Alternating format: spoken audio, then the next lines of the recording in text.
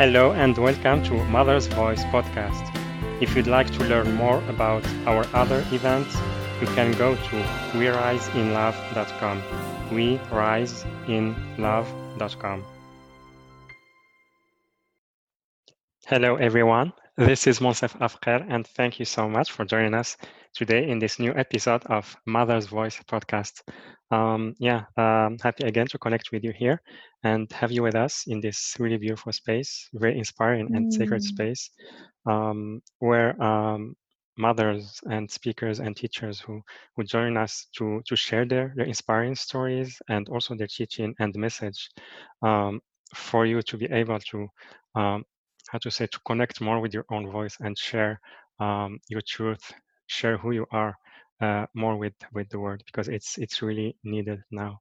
And today we have with us Athea Davis, and she is a mindfulness educator at KIPP Texas Public Schools, and she's the author of today's Gonna Be Awesome Sauce, Daily Meditations for Youth, Parents, and Families, and she's the creator of the Powerfully Positive Weekly Classroom plus Home Resource, and the Affirmation plus Art Card Deck, also called Today's Gonna Be Awesome Sauce.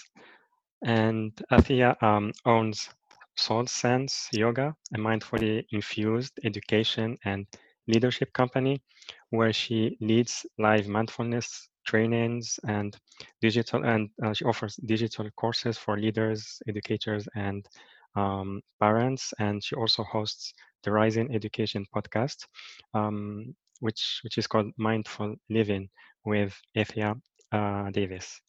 And now she lives with her superhero love family in Houston, Texas, and is dedicated to spreading the awesome sauce sparkle here, there, and everywhere. And you can find her on her website, soulsenseyoga.com. Soul, S-O-L, sense, S-E-N-S-E, yoga, Y-O-G-A.com. So with that, Athea, welcome to the show. We're happy to have you with us. Thank you, Mansa, for having me. I am so honored to be on your podcast show. Wonderful.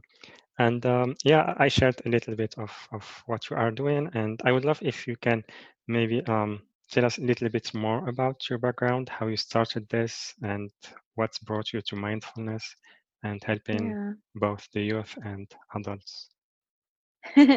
Yeah, it's I had this conversation with a colleague yesterday, and I was telling my story in a way they have never heard it. So maybe I'll take the middle of the road here. I can go long version or short version, but for because the question was asked, how did I come to do mindfulness work with youth, with parents and educators? And she had asked, like, was I raised this way? And I said, no. I had something really tragic happen in my life. I was married for many years, have a beautiful son from that marriage. He is now 14, and my previous spouse loved dearly, but he suffered from alcoholism. And I really got to the point in our marriage where, as a mom, my now 14-year-old, at the time he was around 3, and I made a promise, and I made a promise to my son that the family pattern of alcoholism and intergenerational violence stops with me. And so I made a really tough decision to leave the marriage. And a few years after that marriage, my former spouse took his own life. And that tragedy of breaking up the family, going through the divorce, watching someone I loved so much just go down this very dark path into alcoholism even deeper was extremely painful. And then walking through the tragedy of suicide was painful personally, as a person, but also as a mom, as someone who has this beautiful boy that I had to now navigate this reality of, why would someone, their father that they love so much, you know do that, leave leave this earth and do that. And so it's been a journey. It's not a journey that will ever end. But I will say, that moment was pivotal for me, where, like I said, I made a promise to my older son that the family pattern of violence stopped with me. So I had to look at how I was showing up as a person and as a mother, what choice, us in the healthiest way possible. So I really went through this huge transformation during that time, huge spiritual transformation during that time. And funny enough, years I remember a friend, saying, "You should go try a yoga class." And I thought, no, yoga is not for me. I'm a runner. I have a type A personality. I'm like, that's too slow. I don't want to do stretching stuff. And it's so funny because now, like, my whole life is committed to this work. And I went to that a class during that very painful time in my life. And I connected to something inside of myself that I have never connected to before. And I was curious, and it felt amazing, and it felt really good. I felt really peaceful, really, so much of I felt like who I was meant to be in those moments that I was stepping onto the mat going through this practice. And so that curiosity led me to become a yoga teacher, to study with other yogis. And then ultimately, because I was a mom, I knew how powerful these practices were in my life and how I was using them as a parent, that I knew I had to, teach these practices to kids. Then I became a certified children's yoga teacher and had the opportunity to work with a nonprofit to take uh, these tools into public schools. And I've been doing that for the past several years. And that moment in my life, that really painful moment, was, I think the spark that had me say, I have a choice how to live my life, and how I've been living it has been, not the way that I want to raise my son, the way I want to be a mom. And I had to make some really tough choices. And this work has been such a light for me as a mom, and a light for many other youth. So, I mean, I do work with kids, but I particularly work with youth and students that are in low socioeconomic status households. At Kit Public Schools is where I'm at right now. And I feel like I identify with kids, that come from those kind of pain points. Even if I haven't been sidelined because of my race as a white woman, if I haven't been sidelined because I'm not a black woman or a black man or a brown woman, brown man, or some different sexual identity or different religion that's marginalized, I have a pain point of the tragedy I went through, even though it's not the same, but I can connect with that person on that level and know, that these tools can help us overcome, these walls that we tend to put up within, inside of ourselves. I'll kind of stop there. I may be rambling a bit, but. No, that was really, really amazing. Thank you for sharing that. Because like your experience with your ex-husband really bring us to um, the point, because sometimes when we try to understand others and we try to be compassionate with them, sometimes we tend to sacrifice ourselves or people we love for that, and feeling that we can save them. But like your story really inspire us that there is maybe at some point we need uh, to see if like being compassionate with others and helping them, if it will affect us personally or our loved ones, like your son, and then take decisions that will serve the best our path. And it can be challenging, like you said, but sometimes we need to take such decisions and honor Yeah, ourselves. it really is. I remember at the time thinking, I went through these two alternative ways of thinking about my decision and how I thought about myself. Like, wow, I'm terrible because I'm not loyal. I mean, I'm loyal to my detriment sometimes, and yet I knew that I loved this person so much, but whatever was happening in this relationship dynamic, it was not healthy for anyone involved. And it wasn't really, Monsef, until I got out of the marriage that I saw how bad the alcoholism was. I knew it was, but I was in it. I was really in it. Hmm. And so it was hard to see. So, anybody that's familiar with alcoholism knows that you're in a codependent relationship. And I wasn't even familiar with the term at the time, but once I realized that that things were not as I wanted them to be, and he didn't seem to be in a place to really want to change them at the time, I needed to spend some time away, meaning outside of that relationship, that environment, that context, to really clear my perception of how things were really functioning in that relationship dynamic. And I discovered that, one, not only did that take a lot of courage, but I really discovered that it required a lot of love to do that. Like, I loved this person so much.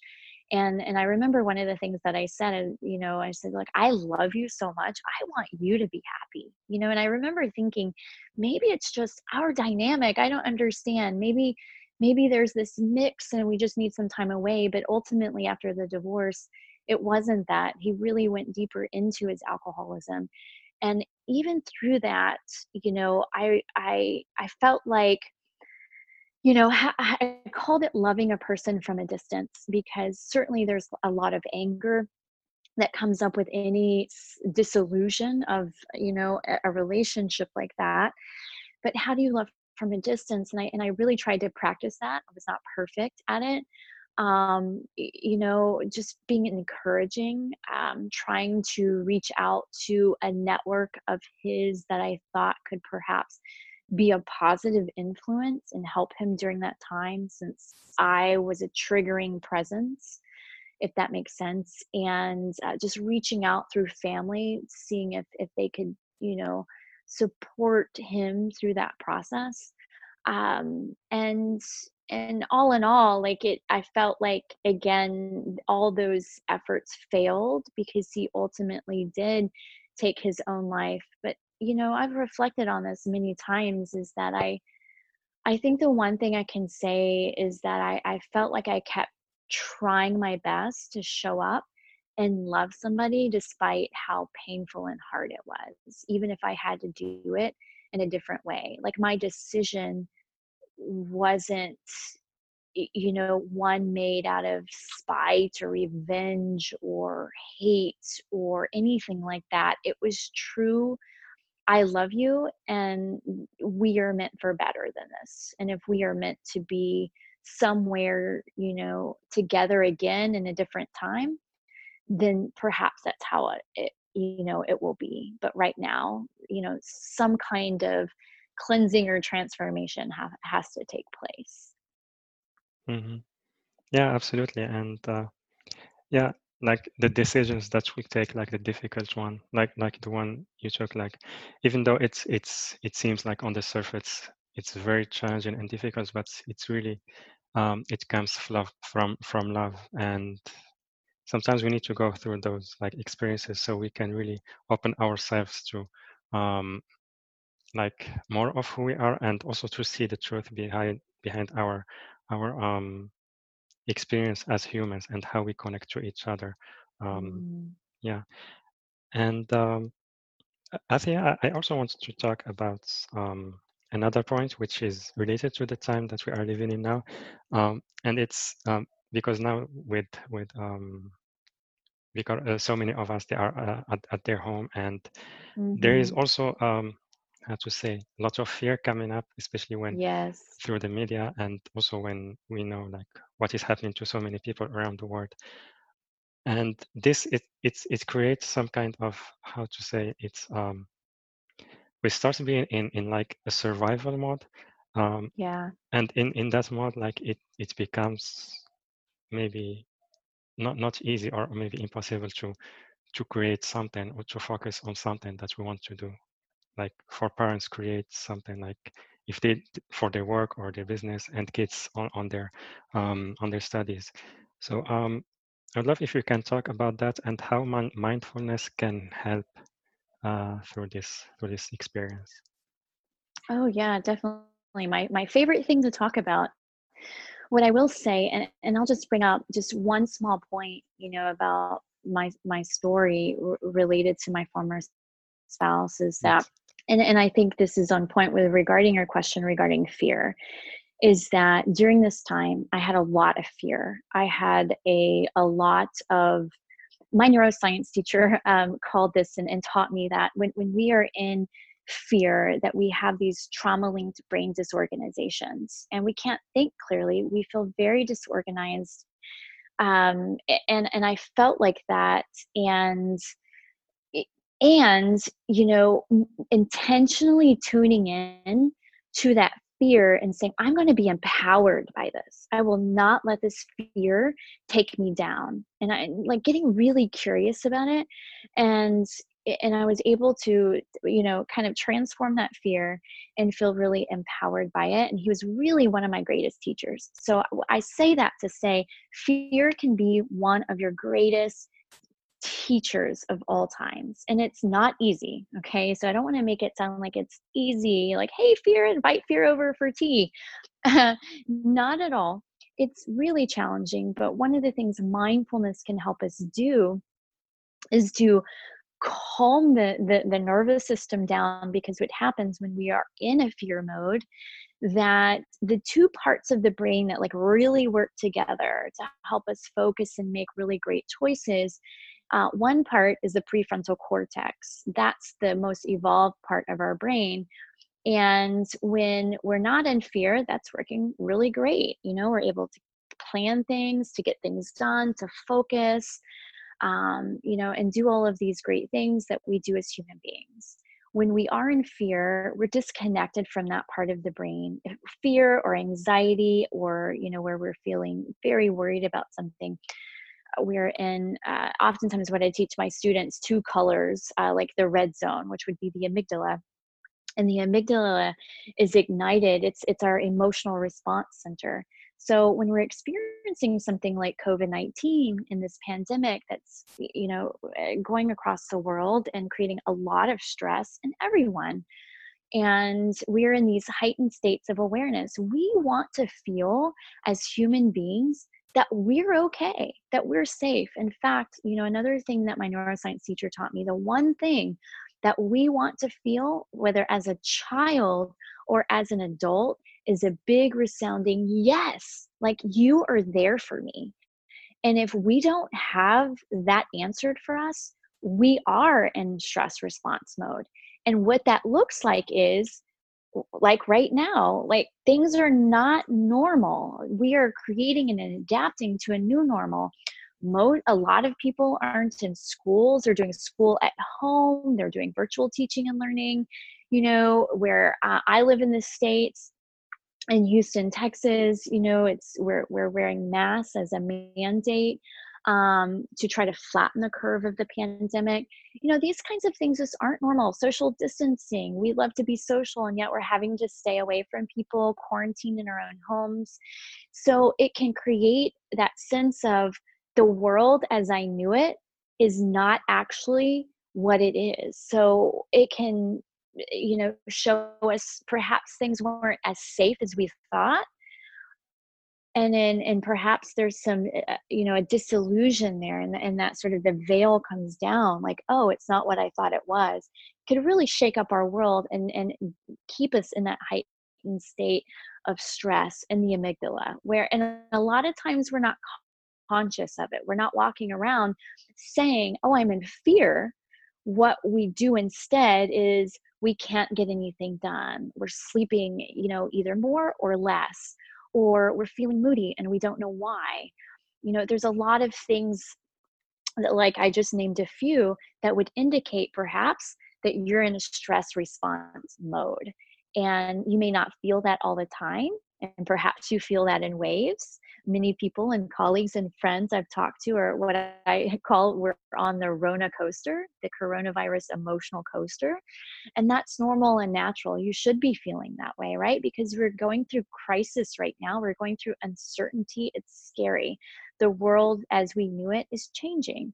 And it's also okay. It doesn't mean that it's always going to be like this. So, one of the things mindfulness practices does, say, for example, a simple breathing exercise as counting breath. It's one I teach to my young students, old students, parents, educators. One I personally use is by putting yourself in as quiet as a space as possible. I know many of us are sharing spaces with our family or around each other all the time, which is another stressor. Being around the same people, I mean, we love them, but we can get on each other's nerves being around each other too much. But try to give yourself a quiet space and just, take a long, slow, deep breath in through your nose. Feel the breath come in, be expansive through the chest and the ribs, and then exhale, long, slow, deep breath out through the mouth. Once you get that established, then you do a count where I start those that are learning a mindfulness breath. You count silently to yourself, staying tall with that rhythmic inhale and exhale, and you count up to 3. So inhale 1, 2, 3, and then you exhale out of the mouth 3, 2, and 1. And you do that a few times. And to add on, one of my favorite things is if you take your hands and put them on your heart, just stack your hands and put a little compression on your heart space. Putting any kind of compression like that on your body is an immediate calm down to your nervous system. Combine that with the breath. What that does is that it has a neurobiological effect to calm your heart rate down. Once your heart rate is calmed down and at a slower speed, then your amygdala calms down and it creates this space for your amygdala and your prefrontal cortex, or as I like to call it, colored zones with my younger kids: red zone amygdala, green zone prefrontal cortex. Those two parts of the brain can start working together again, and then we can go into more of a rest and digest mode in our nervous system. Now, does that mean you're going to do a few mindful breaths and everything's going to be amazing? No, but that's a tool that you're going to use consistently, because the brain's highly adaptable. So as much as we've been stressed with creating a new normal, the most important thing we can do right now for ourselves is, in fact, create a new normal. Lots of people are at their own process right now dealing with COVID-19. Some maybe are just coming to terms with the fact that, oh my goodness, this is going to be here to stay. It looks like for quite some time. And I really have to do life differently now. Perhaps some were in denial. It's really much akin to a grief process. I just wrote a piece for educators entitled "No One Is Actually Learning Because We're All Grieving," where I also explain a little bit of the brain science as I've explained here.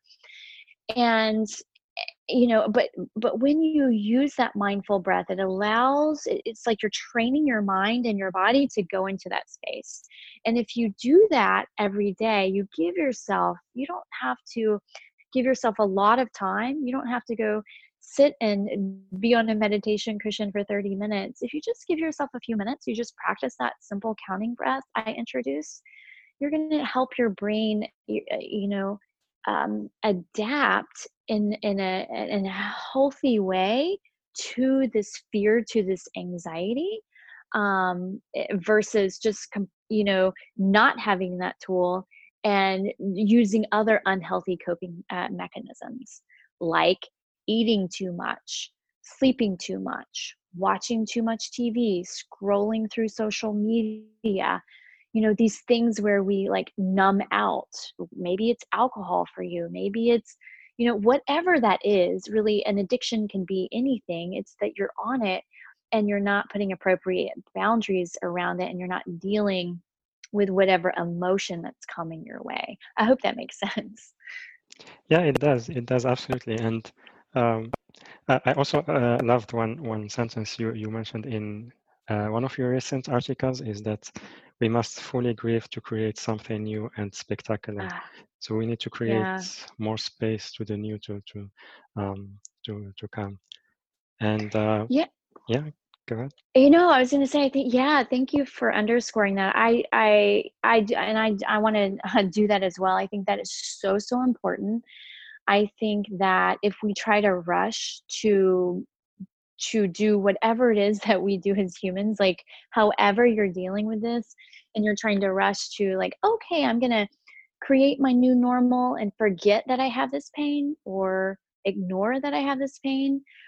I think there's a danger in that, and particularly, like I said, I wrote this piece for educators because for many educators, they had to create virtual classrooms overnight, and many have children at home, and they're also doing virtual classrooms online. There's a lot of stress. We're having to navigate a lot of things, and people are dying across the world because of this virus. So I know some out there feel like it's perhaps like a pain point that doesn't mean a whole lot because, hey, we have a roof over our head, we have food, we're still able to do school. Those are amazing things. Yes, super grateful for them.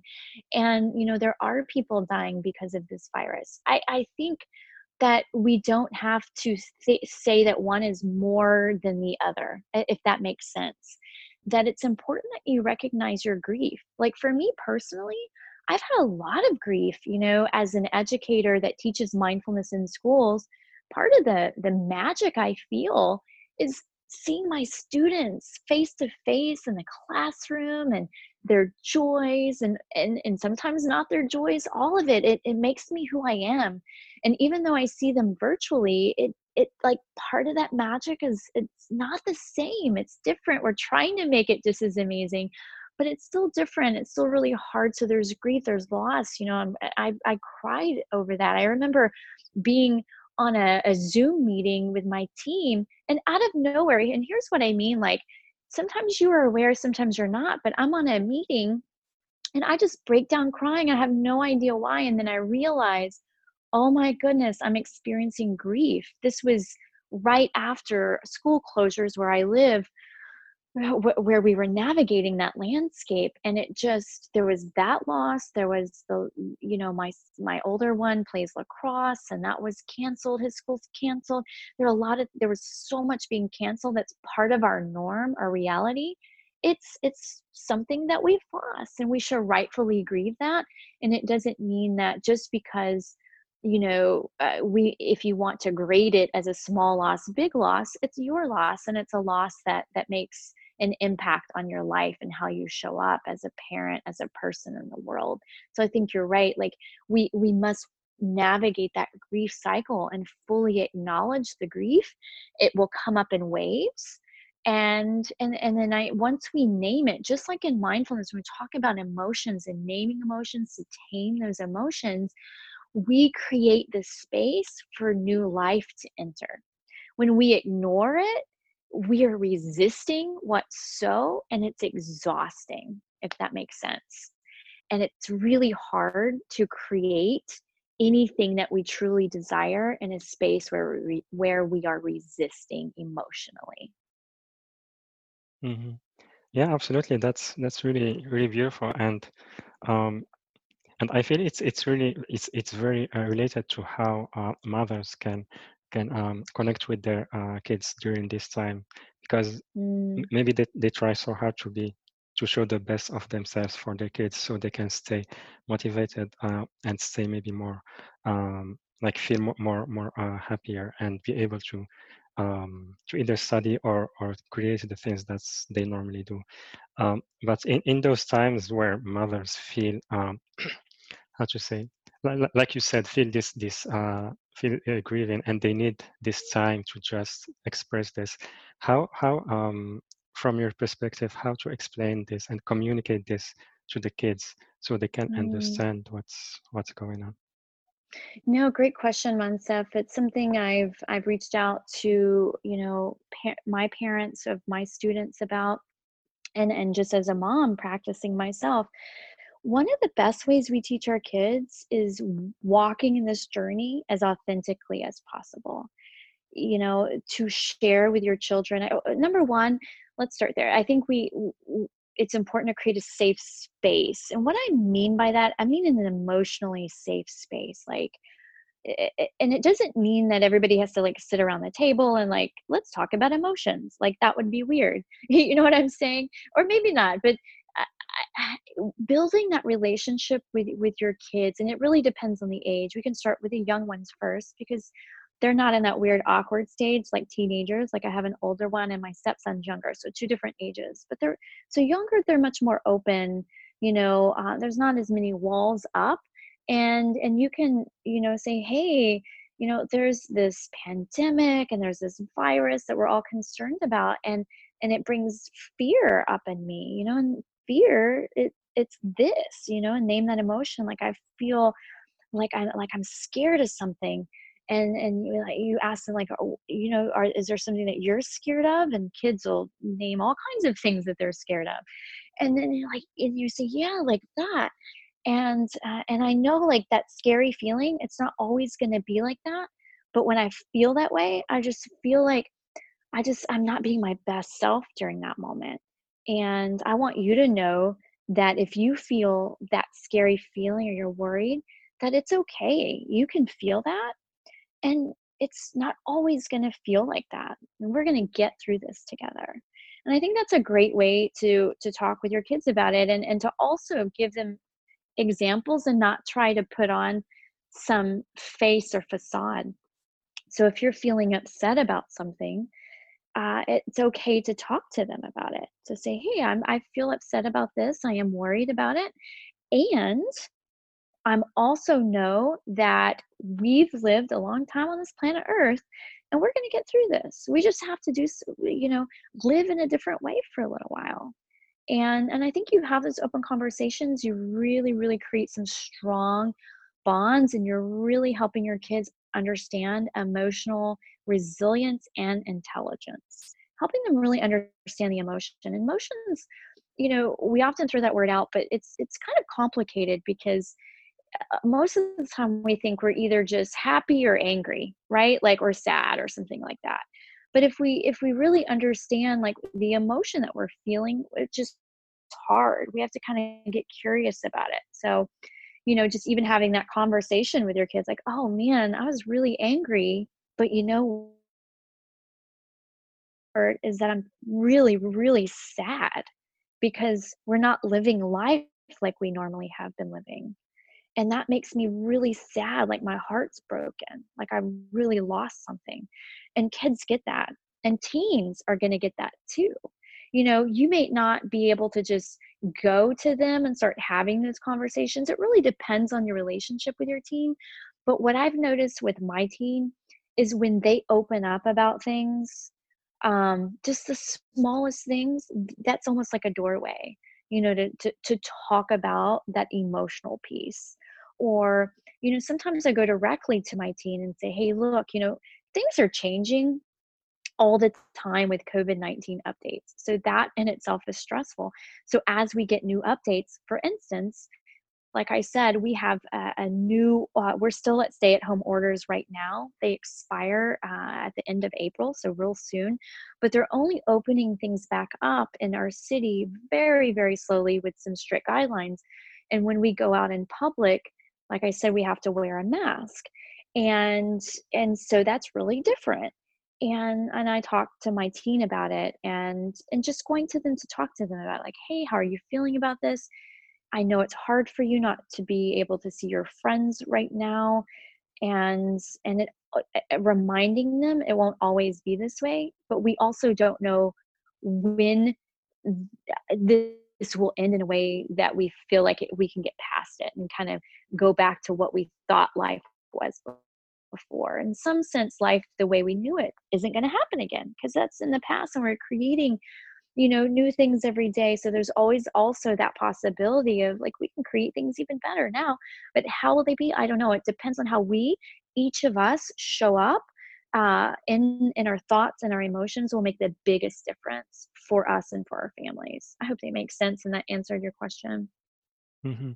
Yeah, absolutely. It does. And yeah, I really love your answer because like when mothers like act authentically, it's like they are an example for their kids.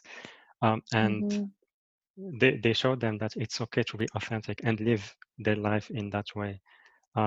And this will really change the way they connect to others and also the way they create what they love in their life. And yeah, and we need like more and more of authenticity in our societies. And yeah, so mothers can really do help a lot and contribute so much to this by being an example. So yeah, thank you I so much. mean, Munsaf, Go ahead. I mean, one thing I wanted to add too, I'm sorry, Yes. you know, you can say all you want to your kids, but if you're not practicing it, there's a huge disconnect. And they're really watching you, whether they're 5 or 15 or 20, to know how you're living your life, how you're dealing with your emotions. That's how they're really learning from you. It's your actions that matter. Yes, your words matter, but it's what you do that speaks volumes to our kids. Hmm. Absolutely. That's so beautiful. Thank you so much, Athea. Mm. Really thank you for everything you shared.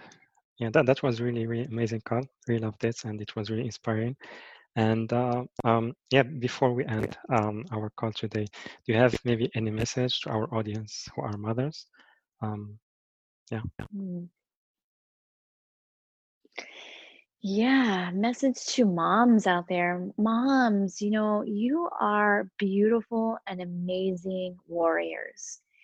And you have so much, you have all the answers that you need deep within your spirit.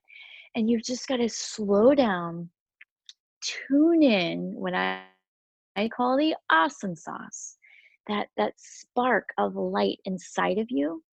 Slow down and breathe and connect to that space, and everything that you ever want to know, how to parent, how to move forward, the next step, you will find it there in that space. And trust, you're a sparkly warrior within, and you were made to do really hard things. You're a mom, you're a warrior of courage.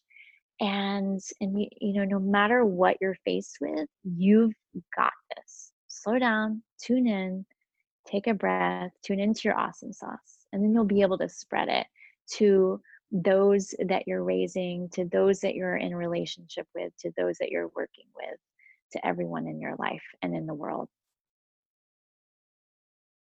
Hmm. Yeah, so beautiful. Thank you so much, Athea. Very grateful to you again for being here with us today on the podcast.